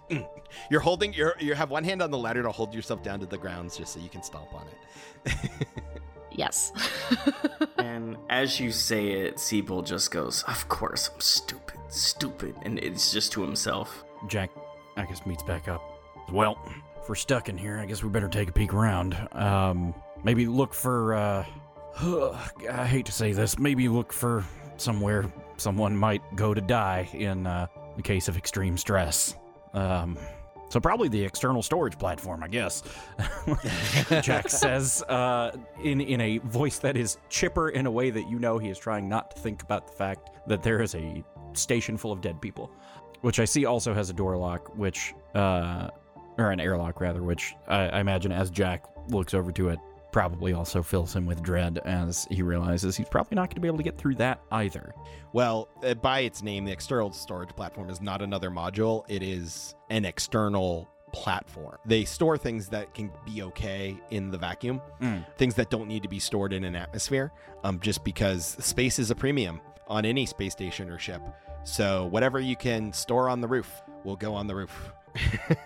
Well, yeah. That's what the ESP is. ESP is actually a thing the International Space Station has. That's wild. Yeah. I mean, it makes sense, but yeah. If you don't have space, use space. Yeah, use space. Yeah, I guess since I'm assuming Jack's the only one in an exosuit at the moment, he'll just clomp on over there and then pop outside real quick, see what's hiding on the external storage platform. Yeah. B, you're in Module 7, the PMA to Module 8. Right. Did you go to the Isaac terminal? No. Okay. What does B want to do? B wants to find the monster. So I've got like a feel for how soon the reactor is blowing, so I know that it's blowing soon. Mm-hmm. I think B is straight up like going to. Is there like a handhold or a ladder or something in the airlock that I'm in, or the junction, or I can't think of the name of it. There's a ladder back in Module 7, probably about 8 or 10 feet in, that goes up a deck. But there's nothing for me to hang on to if I were to open this door. No. I know there's a chance of asphyxiation, but... Yeah, so you would have to override Isaac's system to get the door open. That or blow it open with explosives or force it open otherwise somehow. You don't have security clearance to open it when there's no pressure on the other side. Like, the computer has locked it down. Okay. As a security precaution. Okay. Then I guess, yeah, she does go to the Isaac. I don't know what else to do if I can't go through that door and the monster is not here. I cannot progress forward, but we know it comes from this direction, so she's gonna camp out here, so she might as well check out the terminal. Sure. You turn to go look at the terminal and you see somebody back in Module 6. Oh, do I? Yeah. Okay, gun up. I start investigating. Yeah, you head that direction. You see what looks like a crew worker enter the airlock to where the other ship is. Stop. You say that, they glance at you, their eyes are wide, and they enter the airlock and they shut it. So someone's alive. Do I recognize them by any chance? No, you don't. Okay. B's gonna try to get in there. Okay. You head forward into that to try to get there. We're gonna go back to Jack. Mm-hmm. Jack, you enter the airlock and shut it behind you. And then there's controls to depressurize the airlock, which takes a couple minutes. And then the exterior door opens as soon as you command it to do so. Yeah. Hanging on to the railing inside the airlock here as the door opens, and you just see in front of you probably a football field sized like platform of scaffolding with shipping crate containers lined and stacked and bolted together and attached to the armature. And you look up and just black hole. Yeah. It doesn't make a sound, but it's emotionally it's it does. Massive. Emotionally it makes a sound. Yes, very notably in space, no one can hear you in space. I need you to make a sanity check. Yeah. Yeah. Because you are looking at a black hole with literally nothing between you and it. This is the stuff of hypothetical, thought experiments and, Neil deGrasse Tyson videos from 100 years ago. Yeah. Yeah. This is an episode of Star Talk. God. All right. So Jack has a 28 insanity. So let's see how I do the save. I'm in the app and I'm trying to use it because I realize we've done a whole lot of not actually rolling. Here we go. Speak for yourself. Yeah. All right. Well, that's what you guys are here for. All right. Sanity roll. Oh, big fail. Not a critical fail, but it is a failure. Okay. So you take a stress for one. And depending on how... Oh, hey, it already did it for me. Thanks, app. Oh, should I retroactively take a stress for failing before? Yeah, you always take a stress when you fail. I fucked up. Hold on, let me make sure I take that down. Okay. Yeah. And as a reminder, your stress stays upon loops even if your health, body, or whatever resets. Yeah. Is there a threshold where if we accumulate enough stress, bad things happen? Yes. The higher your stress is, the more likely you are to panic. The maximum stress you can have is 20. Oh. Okay. Okay. I also have panic checks are rolled when the worst has happened and your character snaps, but I'm not sure if that seems to be more of a when you decide. So you always make a panic check whenever you roll a critical failure, regardless of what it is. But I think we've done that. We've only, I think, had one critical failure so far. That sounds right. Yeah, that was mine. Yeah, in episode 1. Mm-hmm. So as your stress increases, it's just making it more likely to fail a panic check when it ever comes time for you to roll a panic check. Got it. So you just kind of feel that like kind of stomach turning dread of seeing a black hole with your own eyeballs. Yeah. But you're good. Okay. Does Jack also see the alien vessel? No. Interesting. You do not see anything that looks like it could be an alien vessel. Okay, because I mean, yeah, I guess that was my question. If we look, if Jack is on the external storage platform, he should theoretically, aside from the black hole, maybe be able to see Module 12B, Module 9B, and/or the docked vessel. Yeah. So looking out, you see the unknown vessel docked to Module 6. It does not look alien. Oh. You've seen it at a distance before when you were trying to flee the station. It looks like another, like kind of industrial, like kind of corporate class ship, similar in size to the clusterfuck. Not as industrial, but definitely like a corporate ship of some sort. Okay. I don't know if maybe I just assumed that was the alien vessel or not, but good to know for later. Yep. Now, across Module 9, you can see Module 9B, which looks interesting. This is the closest you've seen it. It doesn't look like regular modules. It actually looks like it's inflatable. Oh. It looks like rigid, but it's not made out of like segmented pieces. It looks like it may have been much smaller, like transported much smaller, and then when it was pressurized, it ballooned out. And it is in fact like the size of like Module 3 that you just exited, or Module 9 or 6 or 12. Interesting. So it's bigger than most of the modules, but it's not like a rigid standard module like everything else. I'm guessing it's probably too far away to see any like particulars inside of it. There's not any windows that you can see. It almost looks like a giant like cylindrical balloon. Interesting. Okay. Good to know. Did you say there were... I'm sorry, did you describe what else was bolted down out here on the storage platform? As Jack tries to turn his eyes from the... Yeah.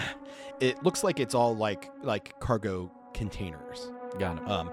Yeah, you're not seeing like really a whole lot of anything itself out here, but it's like cargo containers that presumably house any variety of supplies or tools or anything. And as you're standing here, kind of observing everything, you look up and watch modules 10 and 10B explode.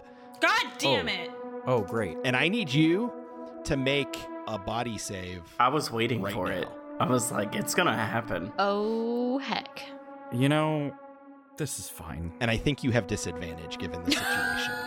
Oh my Amazing. God. Okay. Save, body, disadvantage, roll.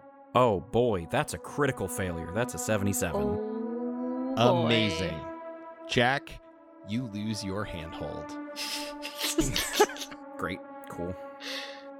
You're standing here holding on to the airlock, looking out over the external storage platform, taking in the details of the things on the platform, the modules you can see as like the big ring basically goes out to the left and the right and connects, thousands and thousands of feet on the other side.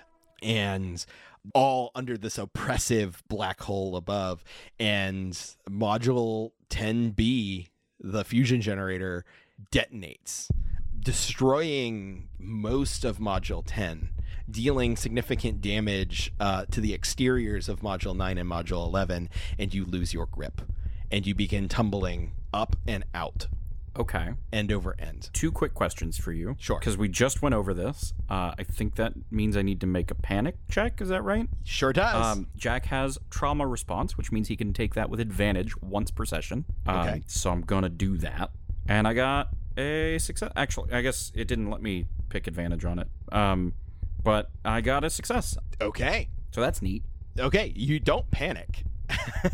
As you're seeing the external storage platform hurtling beneath you, then the rest of the station, and then the black hole, and then the platform again, and then the rest of the other half of the ring of the station, and then the black hole, and then just over and over and over as you're tumbling end over end and over end, drifting further and further out. What do you do? Quick question. Does the exosuit have any sort of jets or anything that I can use to stabilize myself? That would be a specific like EVA suit that has like a thruster pack on it. That's not what this is. This is basically a glorified flight suit. It's not actually rated for like any extensive EVA work. It works in a pinch. It works to take a peek outside, but it's, you know, not designed for spacewalks to this degree. Okay. Real quick, inside, Delphine, Seabold, and B, the entire station shakes. And at this point, all the lights go red as the entire station is now on auxiliary power. All right. Because Jack is not panicking at the moment, there are a number of ideas that flash through Jack's head of varying degrees of permanence, or what would be permanence if we weren't stuck in a time loop. And he calms back to everyone, says, This is Major Tom to ground control. So I'm taking an unplanned flight here off into the wild black beyond. I have a little bit of an idea, but if this doesn't work, I might see you on the next roll through. And what Jack is going to do, or attempt to do, is pull out his gun and time it such that while he is hurtling through space over and over, if he can get a good gauge, pun intended, on when he would be able to shoot such that he would launch himself back towards the platform, basically using the recoil of the gun in space to shoot him backwards. Okay. I like this. This could work. I think the chances are unlikely. I think they are also unlikely. Because the one thing that you're noticing is while you're spinning out away, like from the force of the shockwaves of the explosion, you do find yourself being pulled towards the black hole. Just a little bit so far. But so it's not just your momentum that you're fighting against now, but the pull, which is still distant. And so I think if you can affect your trajectory enough, this could work, but it's going to be a long shot. I'm going to ask you to make me a firearms check. You can use anything you think is relevant. I'll let you can add 0G. That would be cool. Because we established last episode that you're proficient in 0G. This is 100%. That's going to apply. Let me ask you this. Would perhaps moving a body through open space count as piloting? No. Oh my god. You've gone too far. Is this storage platform not enclosed at all? No, it's not. Every meaning of the word external storage platform. I mean, I figured there was like at least like a cage, like a loose cage around this. Like certainly like they don't care about insulating this or anything, but like I don't know, like just in case like physics happens and things go flying. You would know. They would probably be treated because like you've worked and like moved cargo onto similar storage platforms. Yeah. It's treated like an EVA where normally you would clip a tether to various clip holds all the way along. Got you. Or be using like an EVA like thruster pack to kind of just put around and actually have some form of navigational control as you're floating around out there. Yeah. Jack was just taking a look out the window and didn't have an opportunity to like clip a tether to anything. No. Because he didn't actually go out there. So now that's why we are here. Yep. So yeah, I'll let you add 0G to this check, Jack. You can make a normal, I guess, gun roll, but use your add 0G to it. I don't want to be a dick, but I do think this roll is with disadvantage given the situation. I mean, that's fair. I will. Well, we'll get to that when it comes to it. So I guess important question: am I making a skill check or a combat check? Because I guess with guns normally you. Yeah, it'd be combat. I'm gonna say this is a skill check. Okay. Let me pitch you this. Sure. Lay it on me. How would you feel about either speed or intellect, given that this is a needing to react quickly and also requires some brain smarts, or at least reaction time, plus the 0G at disadvantage? Or do you want it to be combat? Because I guess combat is also a skill. Or a stat, I mean, like combat plus 0G or intellect or speed. Yeah. I'll let you do. You know what? I'll leave it up to you. Whatever you want to roll. I think an argument can be made for combat here. You'll add 0G regardless. So whatever well of knowledge and skills that Jack wants to rely on to pull off this maneuver, I will allow. However you want to describe it. All right. I think Jack knows he's got 6 bullets in the gun. Mm-hmm. So he's gonna wait for what he hopes is exactly the right moment, because I'm assuming he's not spinning like extremely fast. He's just sort of hurtling. Yeah. So he's just gonna take a deep breath, just try and focus, and then all in one quick burst, he's gonna shoot 5 out of 6 of those shots.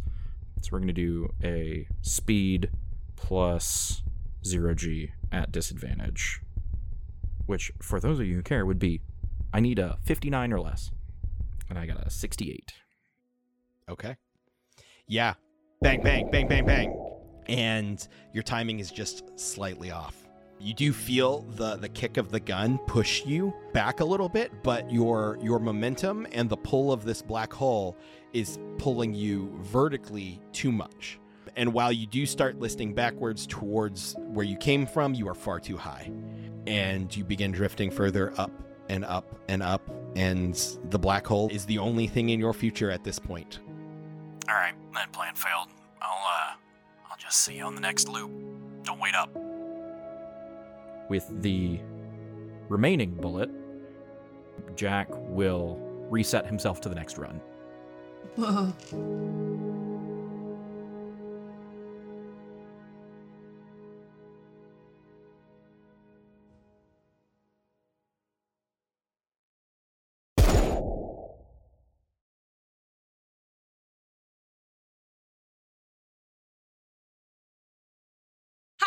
Andy, aka Bam, aka B here.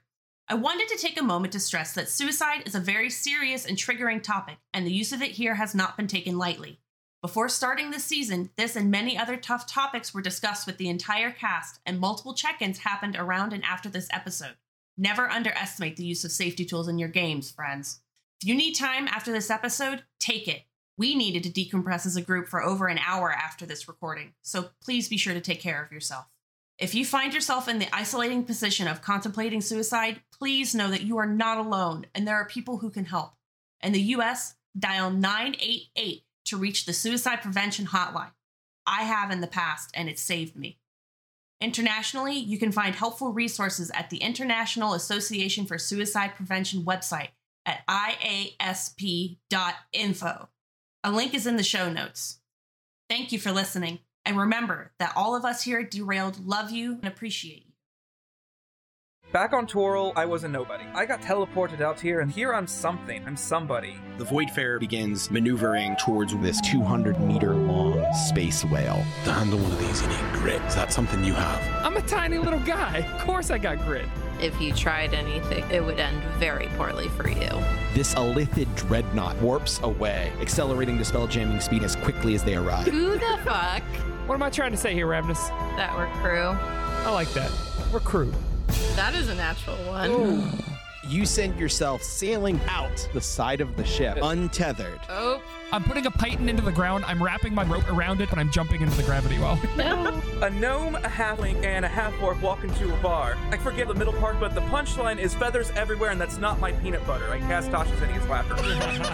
Climb aboard for Tales of the Voidfarer, wherever you listen to podcasts. Oh, my consequences have actions. Wait. wait.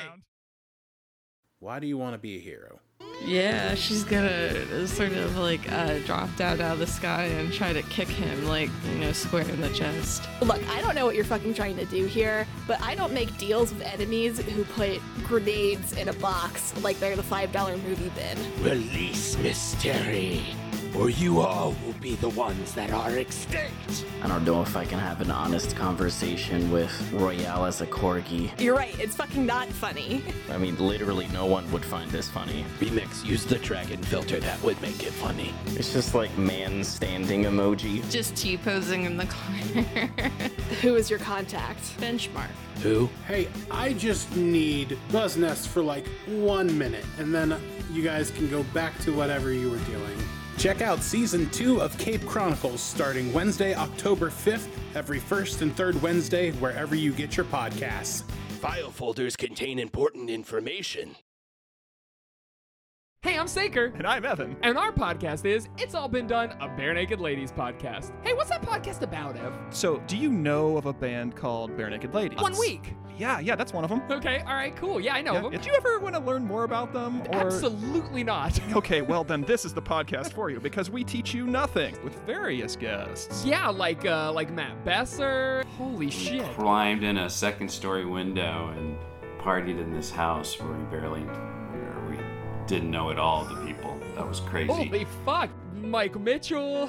Well, I don't know how much you guys really do love Bare Naked Ladies. Justin McElroy. Grab your tongue, and I want you to say born on a pirate ship.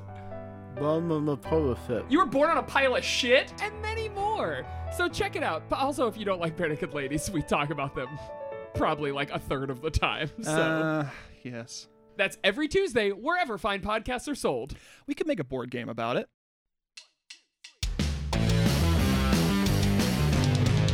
ProjectDerailed.com